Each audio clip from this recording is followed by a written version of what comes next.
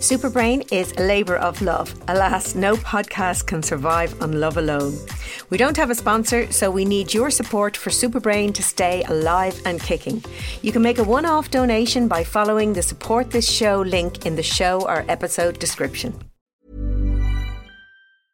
Ready to pop the question? The jewelers at BlueNile.com have got sparkle down to a science with beautiful lab-grown diamonds worthy of your most brilliant moments. Their lab-grown diamonds are independently graded and guaranteed identical to natural diamonds, and they're ready to ship to your door. Go to BlueNile.com and use promo code LISTEN to get $50 off your purchase of $500 or more. That's code LISTEN at BlueNile.com for $50 off. BlueNile.com, code LISTEN. My name is Sabina Brennan and you are listening to Superbrain, the podcast for everyone with a brain. My guest this week is Dr. Rupi Ujala, NHS doctor, best-selling author and host of the Doctor's Kitchen podcast. Rupi is passionate about lifestyle medicine and is on a mission to help people use food as medicine and a recipe for health. Rupi shares his personal health journey, explaining how, prompted by his mum and a devastating diagnosis, he changed his diet and lifestyle and not only avoided serious heart surgery, but also reversed his heart condition. Rupi, the picture of health, despite a hectic schedule, endearingly admits that sometimes he fails to follow his own advice. Tell me about it. But never fails to do 3 things every day that help him to survive tough and stressful times. Keep listening to find out what they are. There's so many things I want to talk to you about. I want to make sure that I get the app stuff in at the top. So your app, so exciting. I downloaded it and I got the lovely folks. You can actually get a 7-day free trial, which is a fantastic way to do it. Yeah. Also on top of that, sign up and get a little email of some fab recipes for 14 days. And they absolutely look delicious. Oh, great. They really do. And so healthy. Thank you so much. It's been a long journey to get to this point, actually. I had this idea of creating the Headspace for Healthy Eating about 2.5, 3 years ago, where I was just trying to figure out, okay, how do we help people eat well every day? And so we actually invited about 15 people to come to my kitchen studio a couple of years ago. We interviewed them about what the barriers to healthy eating were, how they engaged with recipes, what they preferred. Was it video recipes or step-by-step, how they actually meal planned, if they meal planned at all, how many people in their household. Like, we did a real deep dive with individuals for about an hour each. And then we started mocking up some ideas about what this platform could look like. Was it going to be a course? Was it going to be something that you do on your desktop? We had a whole bunch of different ideas about what this could be. And then we came to the simplest solution, which was a recipe library that you have on your app. We'll eventually have it on iPad and desktop as well as Android, but right now it's just on the iPhone. And with the addition of the fact that you can also filter according to health goals. So what me and my research team have done, have looked through hundreds, if not thousands of papers on nutritional medicine, looking at specific areas like skin health, brain health, mental health, cardiovascular health, general well-being, inflammation. And I have to jump in there and say, I was so delighted to see that you had brain health in there, because as you know, that's what I'm passionate about. And particularly when it comes to eating, rubbish in, rubbish out, and people often don't think of their brain. So I was really pleased to see that section. But I think that's also really, really smart way to do it. What people's goals are. So many diet apps, diet books, things that you can sign up for are totally focused on weight loss. Yes. On the aesthetics. I mean, yes, some of them will say it's weight loss for health, which is great. But most of us are driven by the aesthetics. Yeah. That's just part of being human. You know, anyone who has had any sort of chronic health condition, or anyone who's even just going through things like menopause, etc., they want to do everything they can to minimize the symptoms. And like that, something like diet. Yeah. Another thing I wanted to ask you. So when you say we, who's we? Because I often wonder about that. Actually, 4 o'clock this morning, my husband woke up, he couldn't sleep. I wasn't sleeping with my migraines, and we ended up chatting, and, you know, we're talking about our day, and I, who are you interviewing? He said, and I told him, he said, oh, will you ask? He says, is that the really good looking chap? And I said, yes, it is. I said, he's a great advertisement for his lifestyle. And he said, yeah, his lifestyle. He said, would you ever ask him, how does he do it all? Yeah. Like, how does he do it all? How does he fit everything in? I know. Sometimes I feel like a bit of a fraud, because the many times where I have to remind myself, you know, you really do need to practice what you preach, because particularly over the last couple of months bringing the app to launch, I was doing 16-hour days. I was working at the weekend. I was working well after 6 p.m. every day, which is my sort of designated hard cutoff for looking at my screen. So I was doing everything wrong, and I'm still trying to figure out like how I actually do it whilst looking after my well-being as well. So in the spirit of transparency, I think it's important to be honest about, okay, right now it's hard. Do you know what? You have really just made my day, because I've been really struggling, and it is very hard when you're giving advice, lifestyle advice. And last year was a really tough year for me. Now, I know what you're going through, because in 2012, I developed a brain health app, knew nothing about app development, the exact same as you. We did the same sort of thing as you. We actually brought people in, and we even showed them aesthetics, and, you know, because 2012, that's 10 years ago now. So even the whole app thing, and we were also aiming at a slightly older audience, and what would work, what wouldn't work. And I know the sleepless nights. I actually think I managed at that period in time. It was when I was developing Hello Brain. I thought I was really brilliant, because I'd figured out how to fit 2 working days into one. So I would work just the normal day, and then I would go to bed maybe about 10 or 11, sleep, wake up at 3, work again till 6. You know what I mean? And it was the only way I fitted everything in. I'd committed to so many things. But I'm the same as you. Last year was a stressful year for me. The early part of the year was brilliant. If I look at the time, even I was on your podcast last May for the launch of my book, I was in really good shape body-wise, you know, physically, mentally, etc. Within months, I gained 2 stone and was really sort of unwell and got COVID myself. I mean, my son, who's also a GP, well, he actually got a parasite and really life-threatening. He's immune compromised, so he almost died. So that was pretty stressful. Then he got COVID 10 days later. Then I got COVID. Then for the whole year, I had my house on the market, selling my house, you know, all those stressful things at once. And I just, like that, you feel like a fraud. I'm giving talks on how to manage stress, and I'm struggling.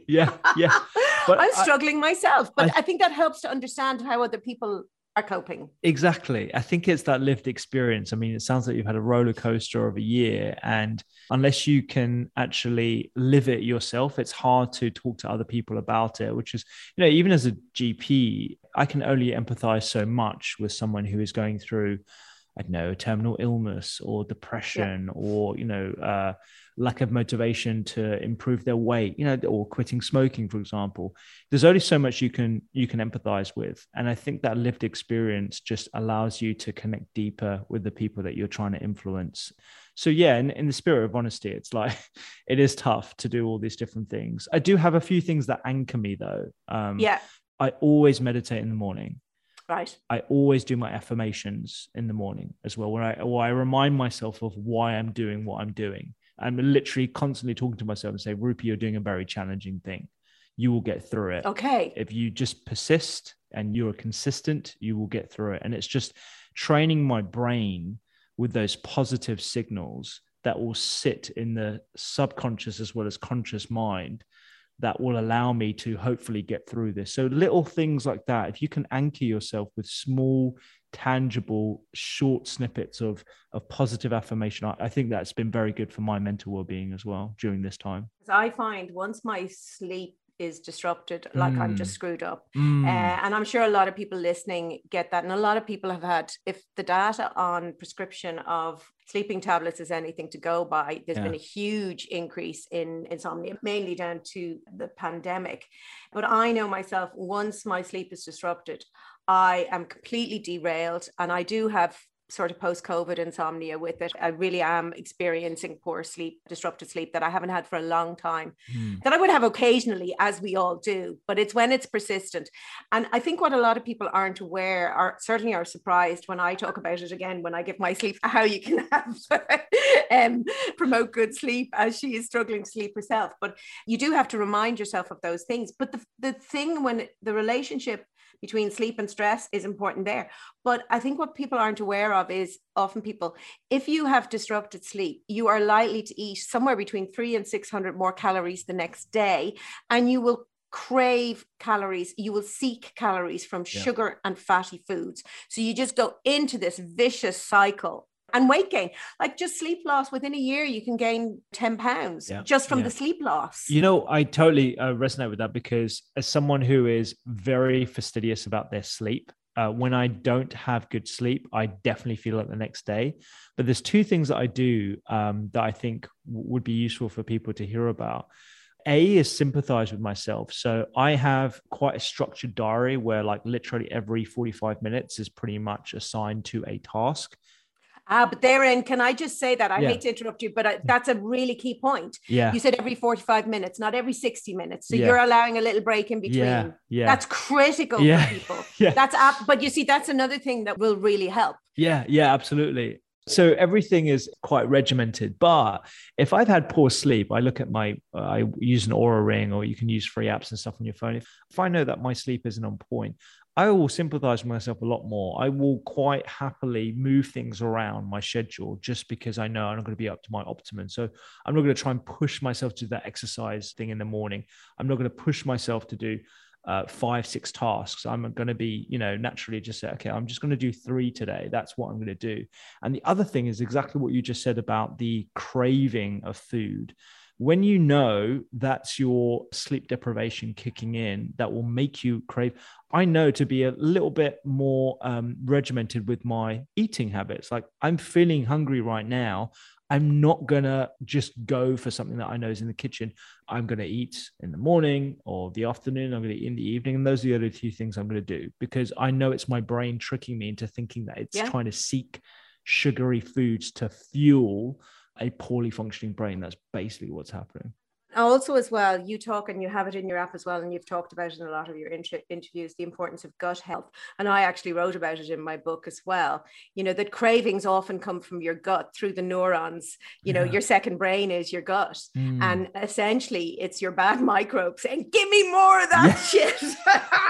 I'm on a roll here. I can take advantage of the fact that you didn't sleep last night, and I can get you craving more and more and more of these things. So and I do think, I suppose that's my whole principle as well, and yours too, in a way, that by handing people knowledge, you give them power and understanding, rather than when people are just told, do this, do that, do the other. I think it helps if you kind of understand what's going on inside.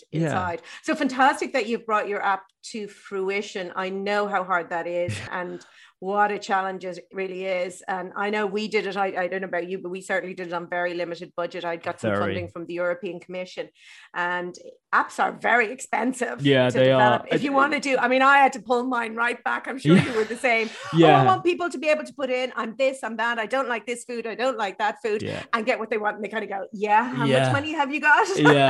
Totally. It was that sort of iterative process over the last 2 years. I spent a long time, and it was quite an expensive process finding the right developers, because I'm non-technical myself. And then once having the developers, it was like that. It was like, okay, these are all the things that I really want to launch with, but actually we're going to have to strip back everything, including the Android version, because of lack of funds, because I bootstrapped the whole thing. And that has really allowed us to launch with what I feel is a simple product, but it's still very, very useful for a lot of people based on the feedback.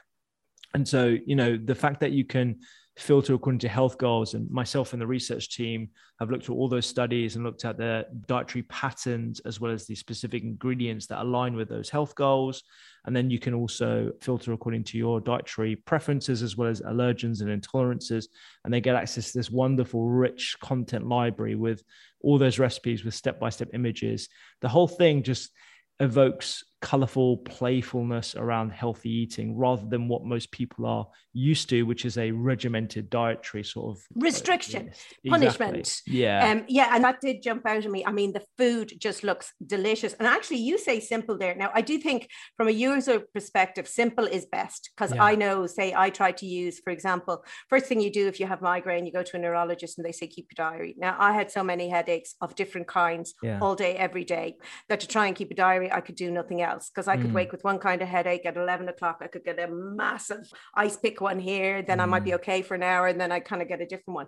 So the migraine app actually just irritated me, you know, and then actually, which was really interesting, my neurologist flipped it. He just said, just write when you don't have migraines, you know, and that was just so much easier, you know, and you discover, well, I never have migraine free days, you know, I might have a free hour or whatever. So for me, say with migraine, the point was to get it down to where it was bearable and I can just continue doing, because the brain is wonderful and people with chronic illnesses do adapt to what they have. And that's probably part of the problem in a way as well, is you adapt to having these things. So you don't realize that actually making lifestyle changes and changing your diet, for example, could actually really improve that. And I mean, I know myself as well, like, whilst I say I have headaches every day, I do know if I have proper sleep, I do know if I exercise, I do know if I eat properly, they're not so bad. And that's kind of a message. It's amazing, isn't it? Like how multifactorial different lifestyle changes and nutrition can be when it comes to chronic disease in particular. I mean, like, you know, just making small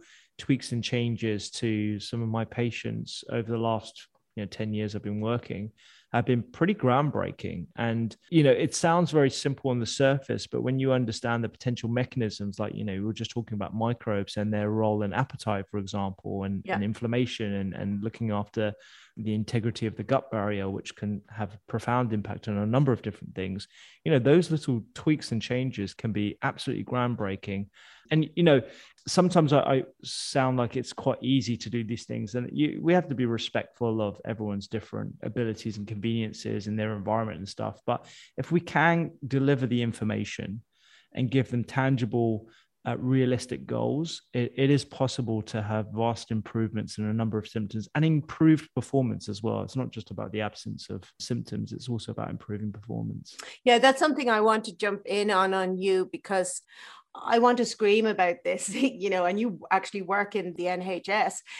But I mean, I've been talking about this for years and years and years, particularly in the context, say, of dementia, which was where I originally started working, is how little money is spent on prevention and how all our funds, it just is stupid. I'm sorry. It's just plain stupid.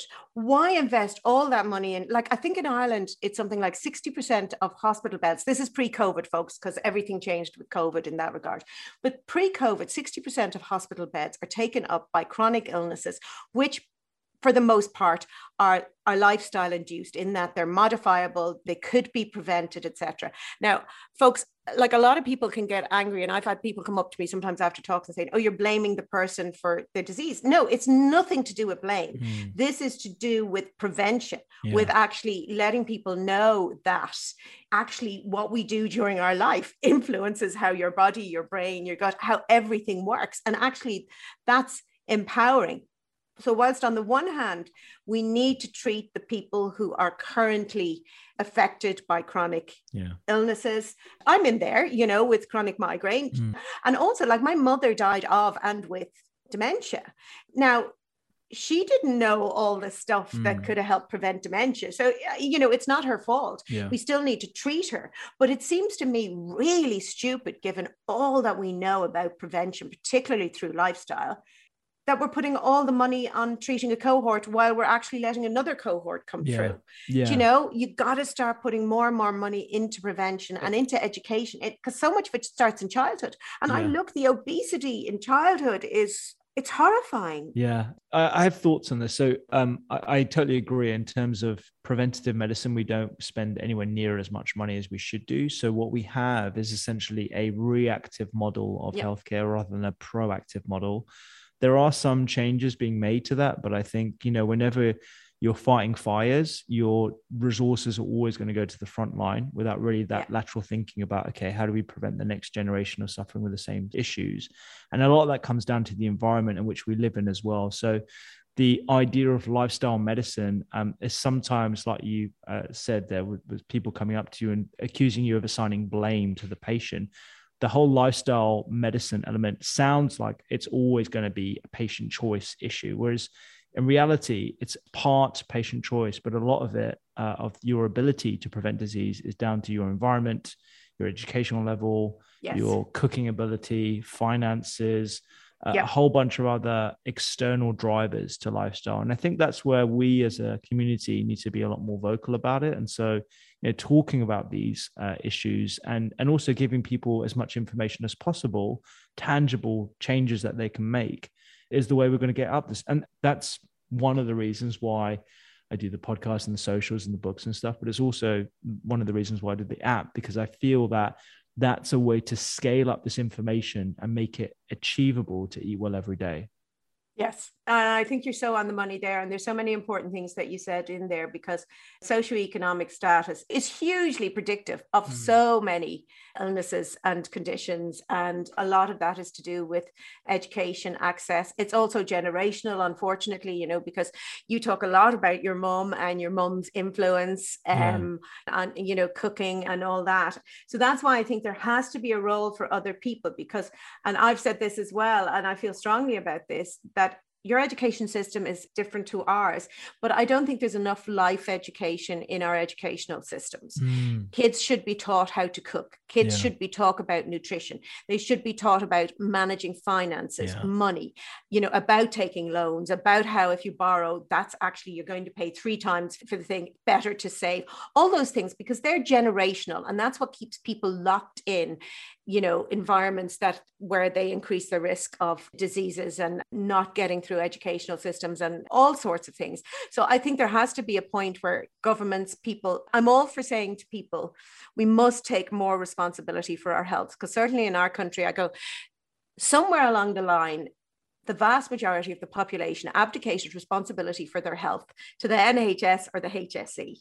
No, you need to fix me. What can you give me? Whereas actually, ultimately, fundamentally, primarily, responsibility for your health rests with you. Now, that's fine to say if I'm in a position to have that knowledge and experience, that it's not a level playing field. And that is part of the problem, is that people with higher levels of education and better paying jobs have access to that information. And so they can actually look after their health better. So we need to level the playing field. And the only way to do that is by intervening and giving that education and giving that kind of empowerment. But I also think there's ways that governments can intervene. I think that it is wrong. I look at supermarket trolleys a lot. If I am shopping, my husband does most of the shopping. He's listening and he'll say, when are you in the supermarket? But when I am, I do look at the supermarket trolleys, and you will see people who have clear health issues and their trolleys are piled high with rubbish, just rubbish. And that's because that rubbish is cheap. And the fact of the matter actually is, really, vegetables and those kind of things are probably the cheapest food you can buy. Like, it is far cheaper to buy the ingredients for a vegetable curry or something like that than it is to buy the sealed up pre-made pack that's full of preservatives, etc. Right. I've so many things I want to talk to you. I want to go back to, this podcast is about surviving and thriving in life, ultimately. And you are a classic case of thriving, really. And I love your honesty that, I often think of myself sometimes, and I think these kind of video links where you're only seen from the top, yes, because people have said to me, oh, I saw you on the telly and you look fantastic. And I'm going, no, I feel really shite. And actually, you can't see the weight gain from here down. And I'm sitting back far to kind of disguise that. But I always have this sense of, madly paddling underneath what people can see on the surface. And plus, on the surface, when you're doing something like this, for any people who are in the public eye, you get a surge of adrenaline, and that actually helps you. It's like actors on a stage. They could have a horrific chest infection and they can do an entire hour and a half performance and not cough once. And that's because, it's suppressed and you kind of get through that, whatever that threat or challenge is. But you'll really pay for it afterwards.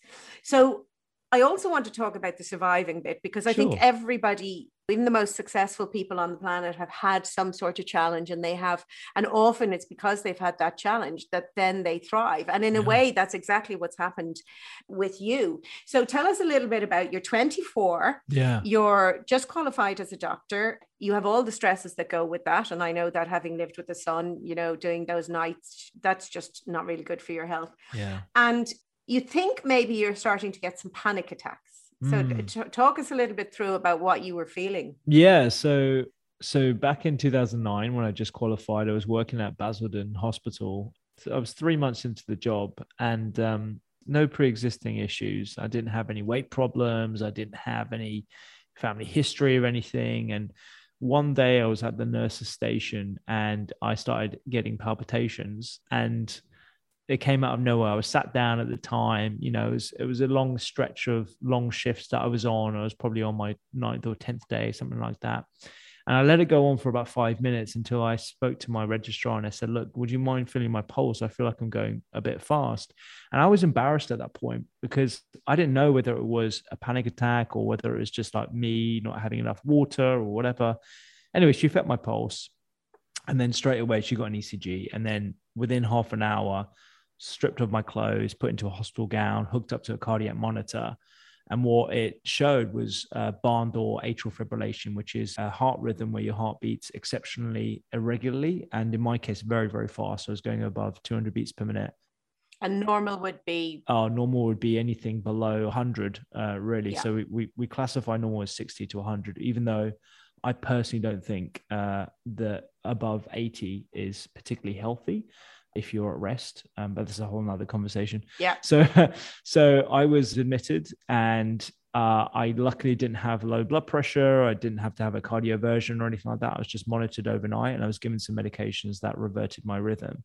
And I thought that was just going to be a one-off event. But what happened is I would go on to have these events 2 to 3 times a week. No triggers, no issues in my bloods. I had all the different studies, electrophysiology studies. I saw a number of different cardiologists. No one could figure out what the triggers were. And I was essentially told that I need to have an ablation, which is where you put a guide wire into an area around the heart, and you burn an area where there are misfiring cells that are causing this erroneous rhythm. I think ablation is a word that doesn't really get through to what's involved. Yeah. It is burning away. Yeah. There will be a smell of burning in the room. Yes. I mean, luckily I didn't have to go through with that, because my mum really said to me, she's not a medic. She's just got her matriarchal Indian hat on. And everyone from an Indian family has sort of an Ayurvedic streak to everything, whether it's, turmeric here, garam masala there, certain types of oils, head massages, all that kind of stuff. And she was give me head massages. No. If ever I became a millionaire, that is what I would invest in, is totally head massages or a massage. Even, the head massages are the very best. Sometimes I think it's the only reason I go to get my hair done. Yeah. They give a little one at the sink, and I'm going to want to go, would it be creepy to say, can you do another bit? Another minute. I know, they're great. So yeah, she was like, you really need to look at your diet and lifestyle before you entertain a more aggressive procedure. Yeah. And so, really to appease her, because if I think about my mindset as a 24-year-old who, straight out of medical school, being told by a number of different senior doctors, this is what you need to have. Who am I to go against that? And I wasn't going against that at all. But I'm glad that I listened to my mum, because after about 12 to 18 months of changes, my AF episodes reverted. And if I look back to my lifestyle when I started having the issues, I was eating cereals and juice in the morning. I was having sandwiches in the afternoon, whatever the hospital canteen was serving up. I was having a quick pasta in the evening. I was having, quote unquote, a normal diet for a junior doctor. It's very, very normal if you think about what people are eating today. I think it's a very normal diet for a lot of people. Oh yeah. 100%. And it's a kind of, in a way, a convenience diet. Oh, and yeah. People, you do think you're cooking for yourself if you make that sandwich, if you make that pasta, even if it's got lovely, healthy sauces on it. Yeah, absolutely. And when you're a doctor like that, it's tough not to, like, you're on the go. It's kind of part of the job, isn't it? Yeah. Oh, I have to just grab a quick sandwich. Totally. And a lot of us kind of feel like that.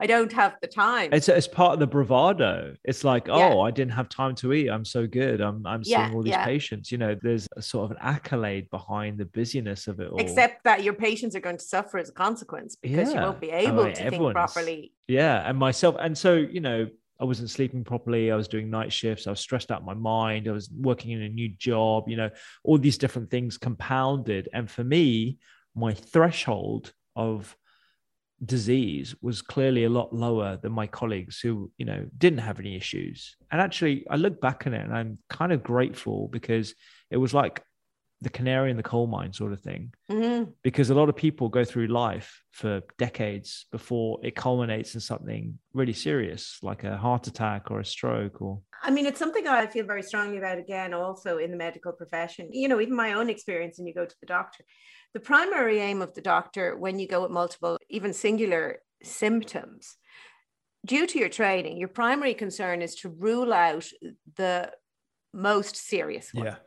And that makes sense, I suppose, and makes sense from so many levels. But death is not the only outcome. We are going to be suffering for a very long period because death was considered the primary concern in COVID. Yeah. And of course, we had to consider death, but not in isolation. Yeah. You know, because so many people with long COVID, so many people with brain fog, so many people with ongoing new complications. And I think we're going to see a lot more autoimmune diseases and, you know, a lot of things happening to people as a consequence of COVID. And we might say we know very little about COVID, but we know a lot about serious viral illnesses. Yeah. And the same principles are going to apply. But there's too much emphasis on mortality. And AFib, I should say to people, I'm not a medical doctor, but I know of AFib in the context of risk for dementia. Yeah. And AFib can affect various aspects of your well-being, including your brain health, and increases your risk for developing stroke, which I presume you're probably alluding to. Somebody might just suddenly get a stroke, but also, and stroke increases your risk of dementia, but AFib also increases your risk of developing dementia even if you've never had a stroke. As far as I understand it, you can have like little mini, it's like death by 1,000 cuts often with these things, is that it's all these tiny little sort of, like every time you have a flu, your brain takes a hit, you know, and those things can pile up and ultimately affect your ability. So AFib is very serious. Yeah, the good way to think about AFib from the perspective of your listeners is that instead of your heart beating nice and synchronously, where you have the blood flow going from different chambers of the heart in a nice orderly fashion, you have turbulent blood. And if your blood is turbulent because it's not in a nice sort of orderly fashion, it becomes sticky because all those factors smash in together. And so what can happen is you get these microthrombi that can, like you said, go to your brain. They can also go to your intestines. They can go to anywhere and lodge themselves. And that can cause ischemia or lack of blood flow. And that's what can cause a multitude of issues that I was obviously very worried about. Yeah, and being a medical doctor, you are aware of those things. But also that sticky blood that you talk about, that's been a feature of many people infected with COVID. The blood seemed to just have got very sticky. And that's why a lot of people, you know, had stroke or kind of brain issues. But of course, you see, as I say, your heart is a pump that services your brain. And if that pump's not working properly, you know, your brain is going to be affected. So you changed your diet. And we hear lots of these stories. At the moment, what I'm kind of working on in terms of a next book is talking about manifesting your desires, but really from a scientific perspective, what it is inside your brain that does that. And a lot of these books that I'm reading around that, they say, oh, if you do this, this happens. And you've just got to believe it. And you've just got to have faith and trust in it. And what I like about your story is the scientist in you, the medic in you. I mean, I think you talk about why you think the vegetables. I think it was that you thought, well, maybe you had a nutritional deficiency that you didn't know about it. Or maybe you didn't have enough roughage. Yeah. The reason why I talk about that is because I'm often asked, and I will often ask myself, okay, the question is, okay, you made all these changes. How? Like, what was the mechanism behind why that improved something that we haven't really made the connection with atrial fibrillation? And so postulating what those might be, like you said, it could be I was harboring a deficiency in one of the micronutrients that I didn't have enough, and that wasn't picked up by the standard panel of bloods that we have in the NHS, like magnesium or vitamin D or zinc, exactly. All those different things. We don't tend to look for them. And also the ranges in which we look for them as well are pretty extreme. So to be classified as deficient for vitamin D, for example, you have to be sub 20, which I think is quite low. And actually, we should be looking at optimal levels, not just what is just classified as a deficiency. And again, that's that thing in medicine, is they're ruling out disease instead of trying to optimize health. Exactly. Now, say vitamin D, for an example, would be a difference. So I get prescribed vitamin D, because my levels are low. And as my GP puts it, I think you'll benefit from vitamin D, Sabina. Whereas I've always been anemic, and then it's, no, you actually need iron because, you have anemia, but you can get that from your food too. It doesn't have to be through a supplement. But I do think part of that is, I remember I used to tutor, you may have had one in the NHS, but I used to tutor medical students. So I tutored them on behavioral science, and they just thought it was woo-woo, really? In a way, and it's not woo-woo, it's serious science, but they were interested in looking at the molecular level of everything and the biochemistry and everything. And I remember even asking questions, what aspects of behavior do you think would influence health? And these really intelligent kids sitting there going, and I go, how about exercise? Oh, yeah. How about eating? How about sleep? Oh, yeah. Okay. Sorry, but what about the molecules? What about? So it's important to do both, but it's funny. And a lot of doctors don't. They get so focused. And I do think that a lot is to do with the training. So again, I was delighted to read that you're working on, among many things, on, correct me if I'm wrong, like a nutritional module for young doctors. Totally, yeah. So it's something called Culinary Medicine, which is a nonprofit inspired really by the Americans who have been doing culinary medicine in medical schools for the last 15 years or so. And basically what we do is, myself and a number of other people in the team, we teach medical students how to cook. Millions of people have lost weight with personalized plans from Noom. Like Evan, who can't stand salads and still lost 50 pounds. Salads generally for most people are the easy button, right? For me, that wasn't an option. I never really was a salad guy. That's just not who I am. But Noom worked for me. Get your personalized plan today at Noom.com. Real Noom user compensated to provide their story. In 4 weeks, the typical Noom user can expect to lose 1 to 2 pounds per week. Individual results may vary. A lot can happen in 3 years, like a chatbot may be your new best friend. But what won't change? Needing health insurance. United Healthcare Tri-Term Medical Plans, underwritten by Golden Rule Insurance Company, offer flexible, budget-friendly coverage that lasts nearly 3 years in some states. Learn more at uh1.com. As well as giving them the tools about how to enact behavior change in a clinical setting. And we do that with the help of a registered dietitian that leads the class, a professional chef where we actually get them teaching practical skills. And then we have a family meal afterwards, which is where we get to discuss, okay, what are the nuances of nutrition? What are the questions they have? People have loads of questions about nutrition, even, at a young age. We all do. We're all fascinated with food.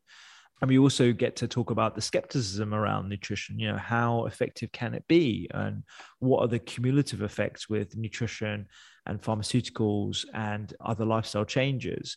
Also, the practicality of instituting significant changes in a clinical environment when you've got such little time with your patients, and averaging 8 minutes patient in general practice. So all this stuff really comes out, and it's been wonderful to see. UCL are the only medical school in Europe that have culinary medicine as part of their compulsory education now, which is, an amazing step forward.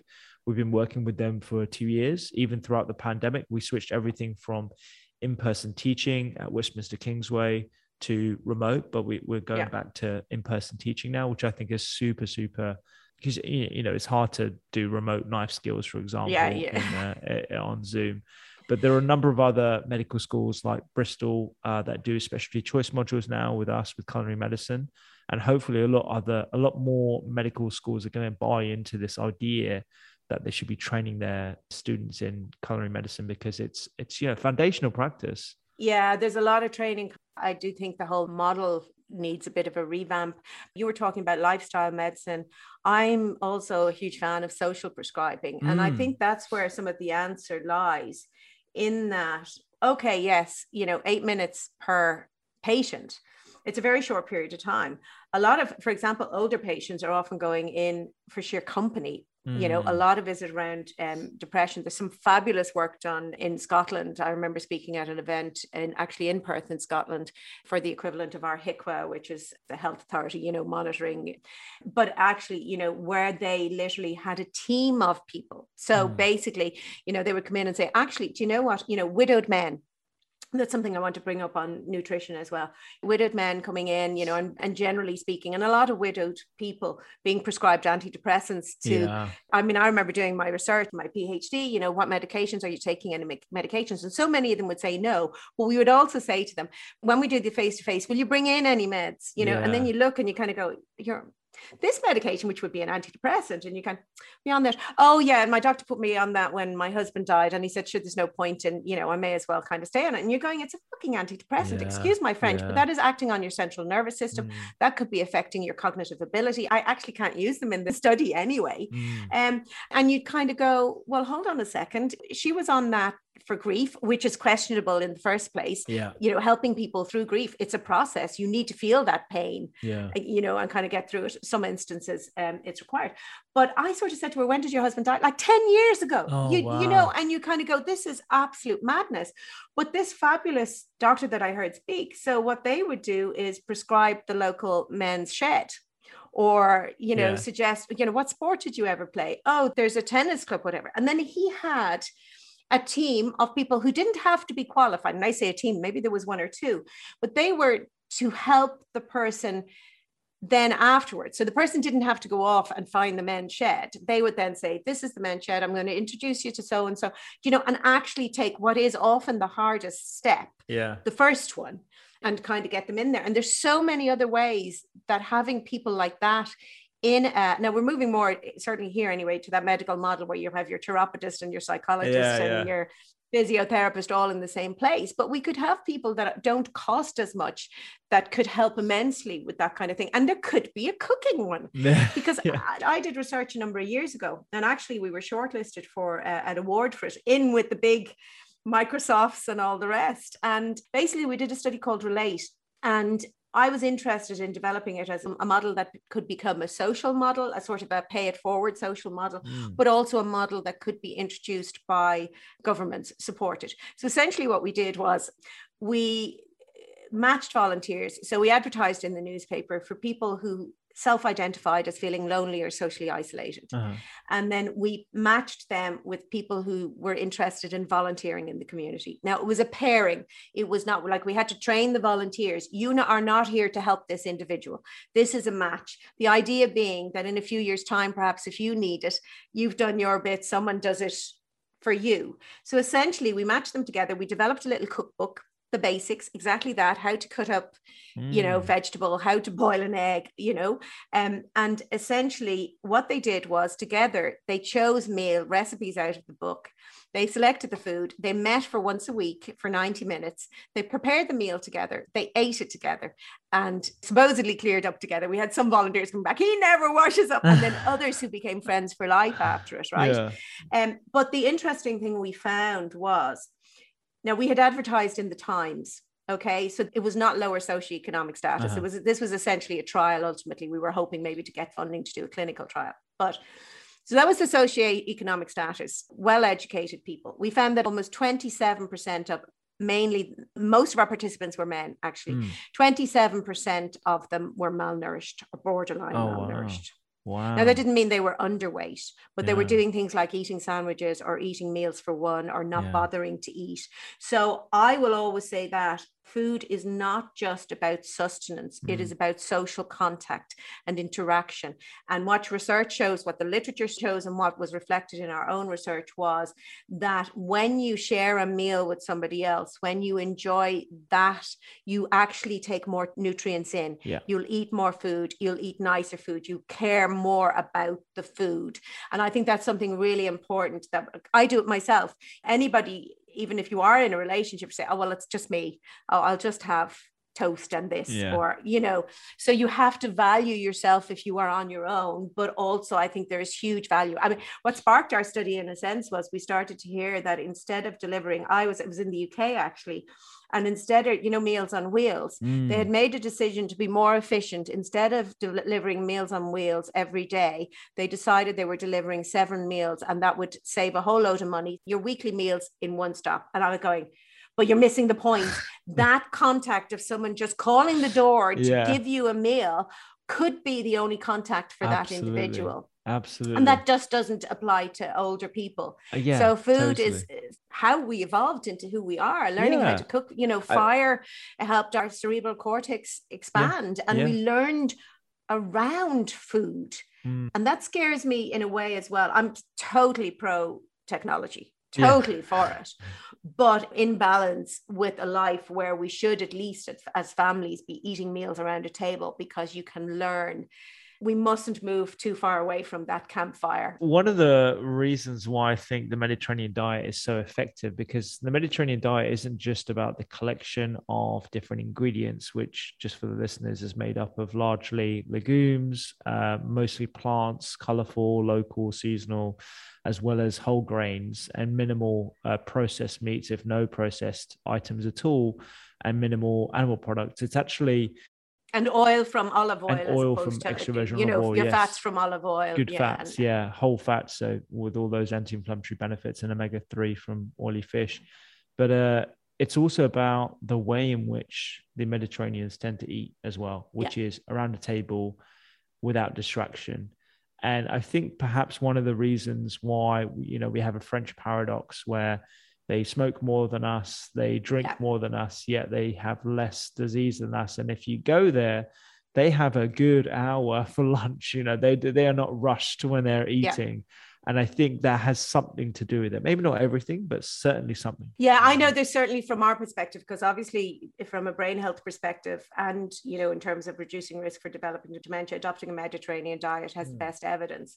And certainly in my first instance, I was going, well, there's the social engagement, there's the challenging level, and that is definitely there. Although there have been studies that sort of separate out those things. But I definitely agree with you. There is that added bonus, and we sort of need... I mean, I remember actually on my honeymoon, it was my first time really experiencing people eating. I mean, I'd been on girls' holidays, but a honeymoon was different, you know, and we'd gone somewhere nice, went out for meals and stuff like that. But I remember people eating in the restaurant. There must have been 8 courses in a sense. These weren't big courses. Like, I remember one of the courses was just plates of figs, because it was my first time ever seeing a fig. I didn't know what it was. You know, growing up in Ireland when I did, like, it was meat and 2 veg. Like, there was a very limited diet. Like, vegetables were carrots and potatoes. And obviously potatoes are just sugar. They're starch. They're a carbohydrate. They're not a vegetable, you know. And I think there's a lot of Irish people today who still go, what do you mean? It's not a vegetable. It's not really, you know, it's not a beneficial vegetable. But I remember seeing them, and they talked for hours, and even on the beach. And I love that on the beach, you see multi-generational food sharing and conversation, and then napping in an afternoon, which is another thing that is sort of, you know, there's health benefits. It's a cultural thing. And there is interesting studies from Greece where, because of the tourism industry, a group of wherever, and I forgive me because I can't remember the exact place, etc. You know yourself, you've thousands of studies. But basically what they found was the nap essentially sort of became eradicated because they needed to open during siesta time if they were going to earn a living, you know, selling food. Okay. Ultimately, what happened, long story short, was there was an increase in heart disease, heart attacks, heart conditions in the men. I must look up the study, but absolutely, because certainly with sleep, we have a natural dip in alertness mid-afternoon. We all try and overcome it. A great way to overcome it, folks, if you're listening, is actually to go for a run or take aerobic exercise at lunchtime. It actually will sharpen your alertness and your ability to learn and focus and pay attention and actually remember better.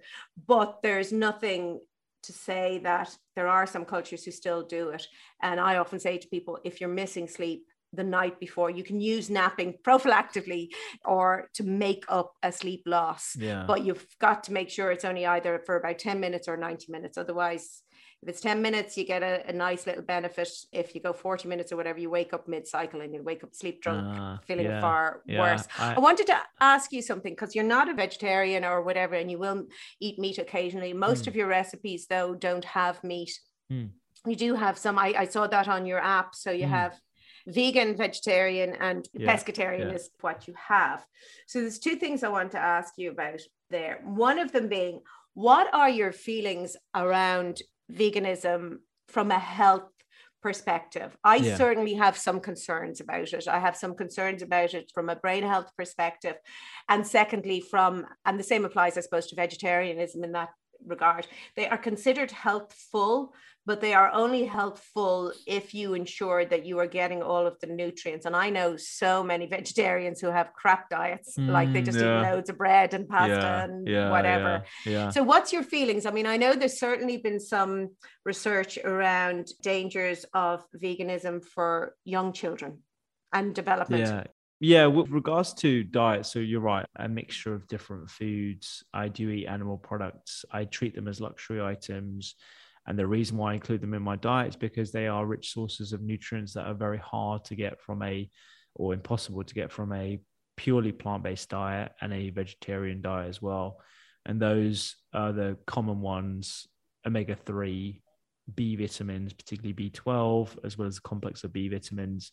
Iron you can get from plants, from legumes, nuts, and dark green vegetables. But people's absorption can change from person to person based on their pre-existing issues. And vitamin B12 absorption changes dramatically with age. Yeah, definitely. And that's also signifying our loss of microbial diversity as well, because the B12 is actually produced from certain microbes, and we've lost that in the soil. And so I hear you about some concerns, particularly when it comes to children and developmental stages with regard to lack of omega-3 and B vitamins. And I mean, you can get zinc and stuff from other sources, but those are the two that come to mind. And I know, like, we don't necessarily recommend that for pediatric nutrition, but comparing what the general state of affairs is with diet as it pertains to people who don't follow a particular, low plant-based regime, vegan diets can be great for those people as long as they're supplemented. And I think most people know what the supplementation should be these days. And if they don't, I highly recommend you look it up as well, because you don't want to be at a loss.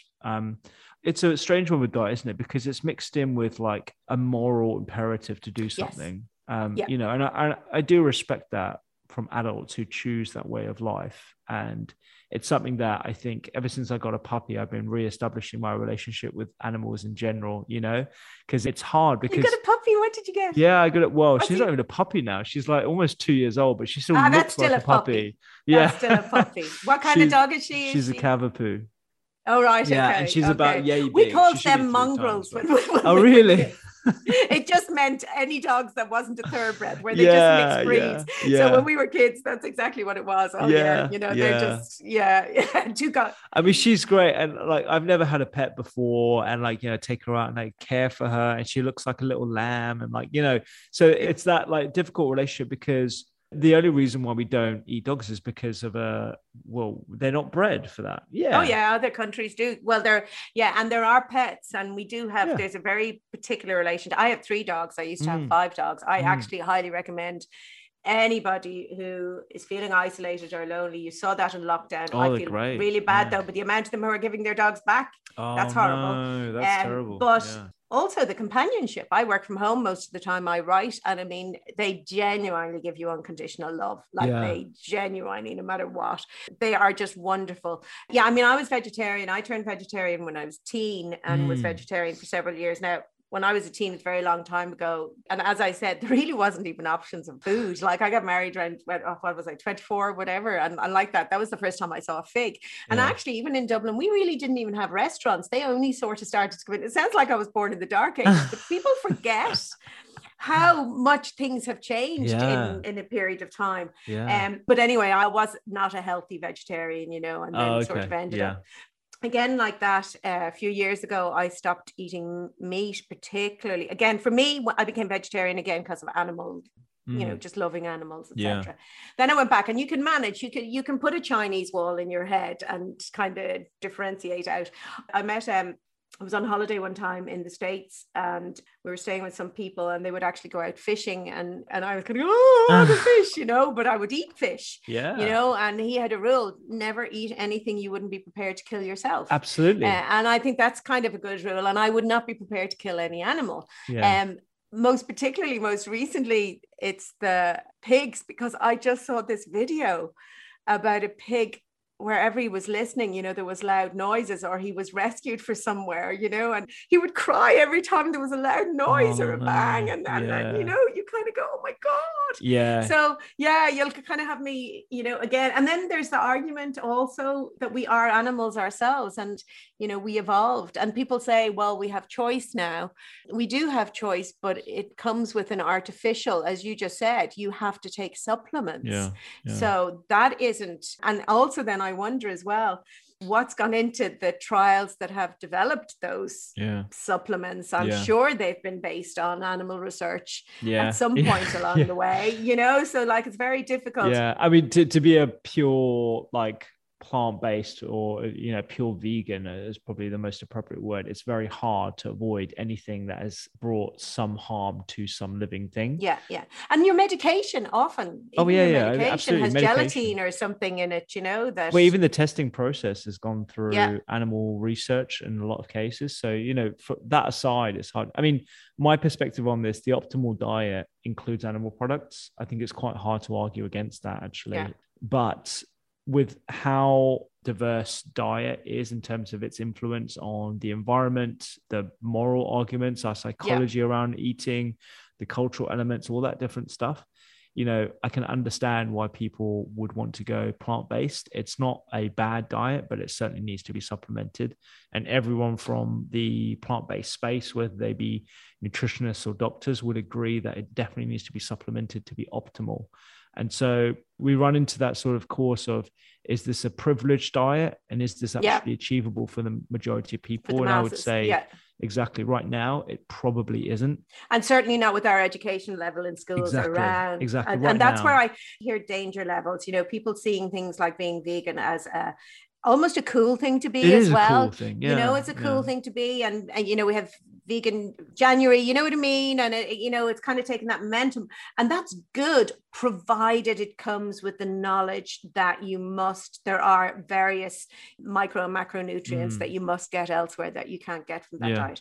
I want to ask you something. You've been really generous with your time, having tried some of your recipes myself and some of the things that you do. I actually have a friend, and she has always just been so careful with the food that she eats in that regard. And she came to mind my dogs, one day last week. I know actually she came to visit me, but she sort of came armed with her own food. Do you know that? Yeah. Right? And it was lovely, because then I got to eat her beautiful food, and she had roasted squash, and but she would always have her sprouts, she would always leave her sprouts. And I think I remember reading you do that, or in one of your cookbooks, which I do have here. Where have I left it? Probably outside my barricade where I can't get it. But she is maybe a year or two younger than me, and I would say that she probably looks as she did when I met her first in her 30s. Oh, wow. And her hair and, her skin. And I mean, she's a stunning woman anyway, but I do think, her lifestyle and those choices, and she never drank much alcohol. In fact, I don't think she really drinks alcohol. She might have a glass of wine or two. And she would do yoga and meditation. And it really does. Unfortunately, I did the wild child thing. Like, I started smoking at 12 or 13 and, tried a few drugs and things. Thankfully, I gave up cigarettes you see, this is what amazed me as well. And I hope you don't mind saying, you're about 34, 35? I'm 36, 37 this year. Yeah. Wow. Okay. But that's still really young for everything that you have achieved. I remember someone telling me also that if you give up smoking by the time you're 35, you can kind of negate what you've done. So actually that's when I did it, but I still have the lines. Okay. It's such a bad thing to ever take up. But for me, it was kind of the boldness of it. That's funny. I had very strict, and so many factors influence our choices in food or any behavior we choose to do. I know I was always a very good child, the perfectionist child, did really well at school. But I also had very restrictive religious parenting that I wasn't allowed to do. And it was very much be seen and not heard. It was very much that. So like my father would have been in his 40s when I was born. So even though my generation should have been more modern, my parents weren't, sort of thing. And yeah, I think I smoked to be bold. Do you know what I mean? To kind of get that release, which is really stupid. If you're going to rebel, folks, do something that isn't going to damage you. Be a vegan. Yeah, if you're going to rebel, do something like that. Now, I wanted to ask you, because I really do always intend to eat.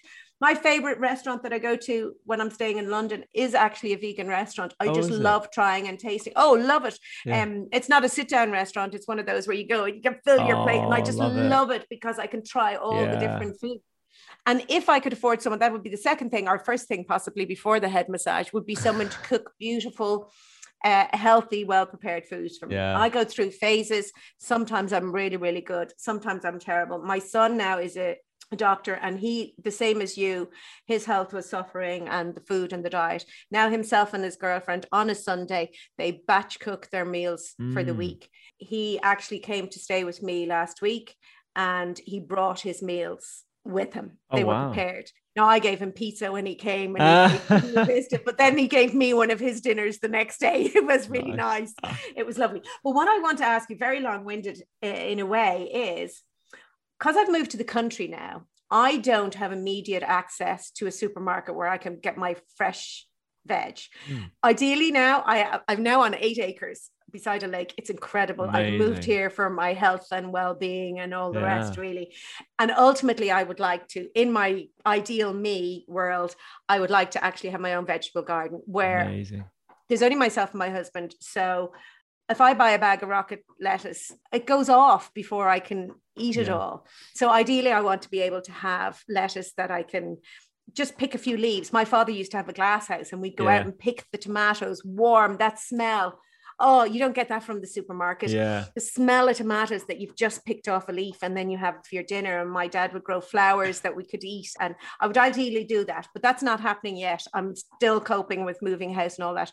Are frozen vegetables as good? Are the nutrients locked in frozen veg? Yeah, so frozen veg is actually surprisingly a good source of nutrition because of that very reason, in that they're frozen at source, so they haven't had that much of a chance to degrade. And actually, when you transport them, they're less likely to become nutrient depleted compared to fresh. So sometimes you can do some comparisons on peas and sweet corn, and actually you'll find that the frozen is actually a lot better using certain parameters. So I use frozen veg all the time as something to bulk up a stir fry, to add to a casserole. I use it for soups when I'm good, because it takes 5 minutes to make a soup that is full of veg. I have a soup maker, but I actually don't even have to use that. The basic thing is, if you have onions, just slice up an onion in a pan. If you want to throw any seasoning in it, go for it. Stock cube. You can use your veggie stock cube. I'm sure it's better to make your own stock. Don't have time for that. No, I don't. Throw that in. I throw frozen peas in, endive beans or whatever. I'll also, because I do eat chicken, we generally always have a cooked chicken in the house because we spoil our dogs. They get chicken mixed in with their... wow, nice. And there's always one, so I chop some off and throw it in. And in fact, I think I'm going to try and be good again today. And I think I'll have that because it's delicious. Like, I love it. It's just, you forget.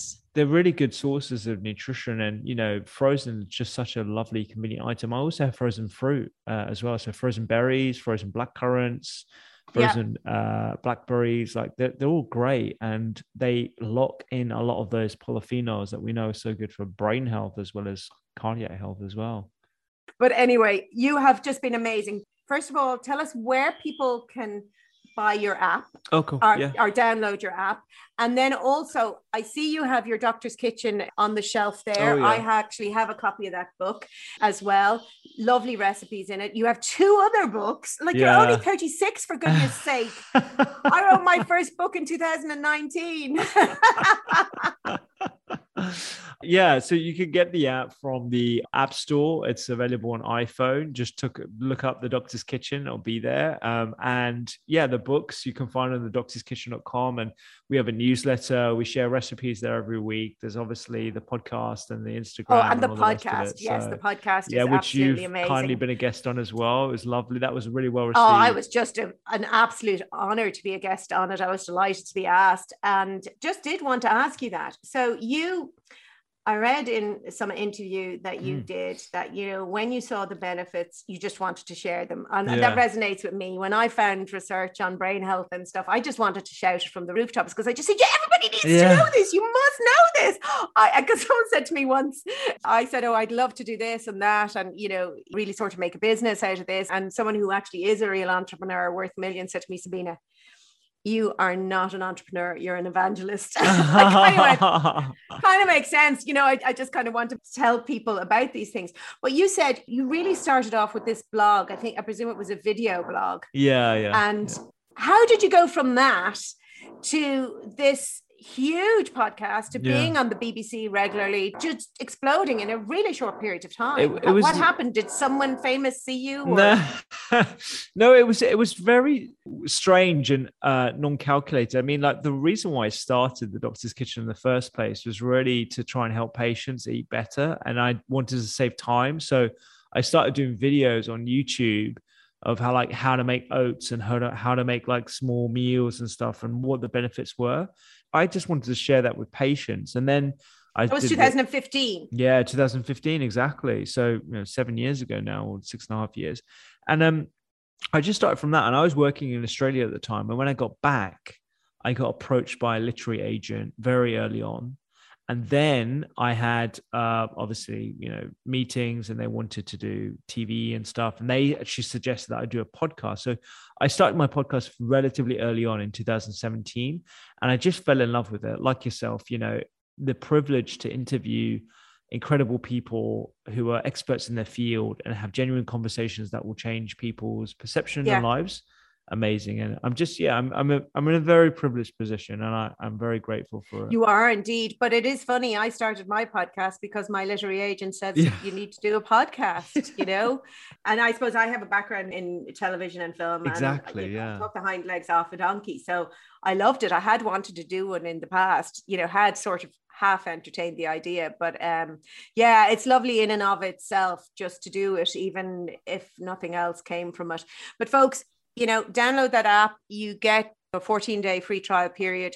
If apps are not your thing, listen to the podcast. If podcasts aren't your thing, there's the books. You know what? Even just go on to Instagram. Like, honestly, Rupi's Instagram is a bit like, it's food porn, but healthy food porn.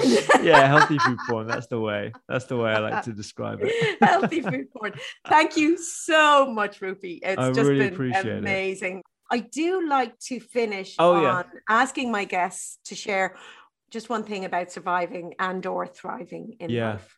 Yeah, I think for me, like I said right at the start, I think actually having an affirmation every day that you read that's personal to you, you don't necessarily need to share it with anyone. Honestly, I think that's actually one of the best things that I've done. I could talk about nutrition. I could talk about adding one more fruit, vegetable, nut or seed at every meal time.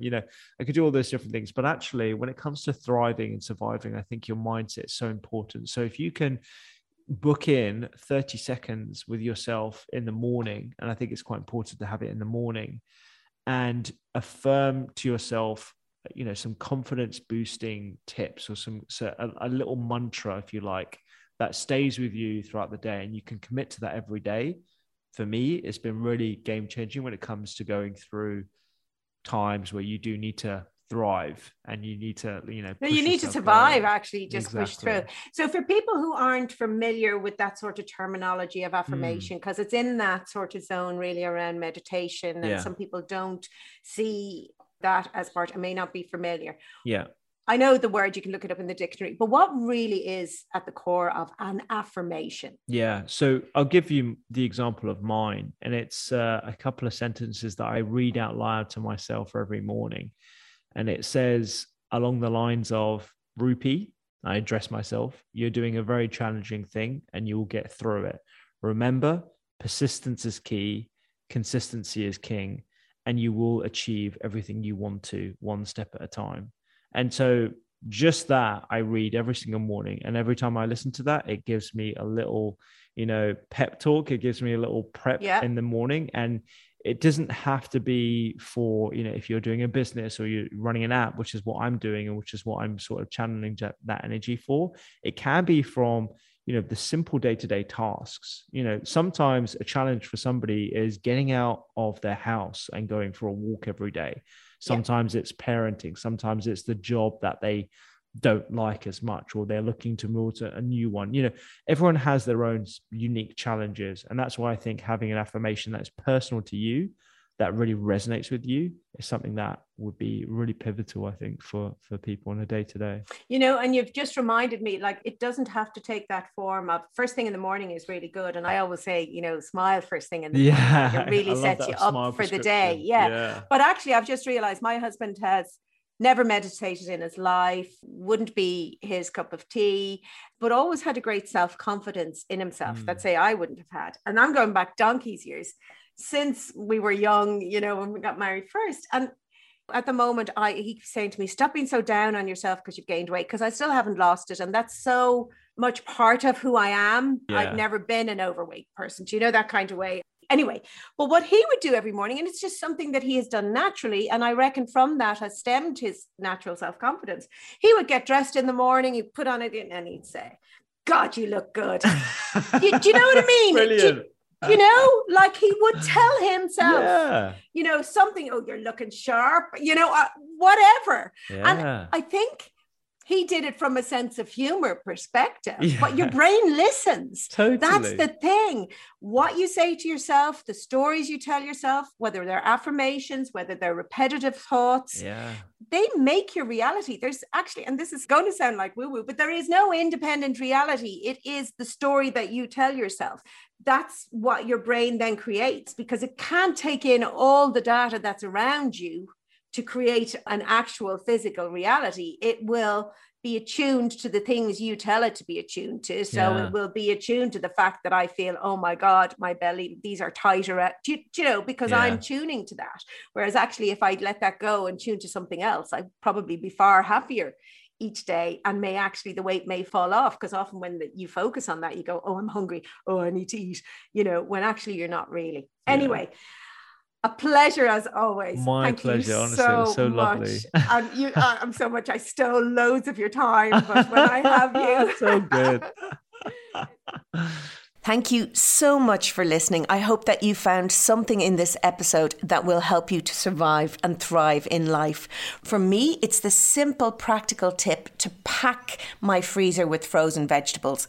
It's been a game changer for me, especially as currently I'm in the midst of renovating my new home, trying to get our 8-acre garden under control, on top of writing, speaking, podcasting, and contributing to TV and radio. Knowing that I always have the ingredients for a tasty stir fry or a simple soup has helped me to avoid turning to unhealthy snacks or stodgy carbs. My name is Sabina Brennan, and you have been listening to Superbrain, the podcast for everyone with a brain. You can follow me on Instagram at Sabina Brennan and Twitter at Sabina_Brennan.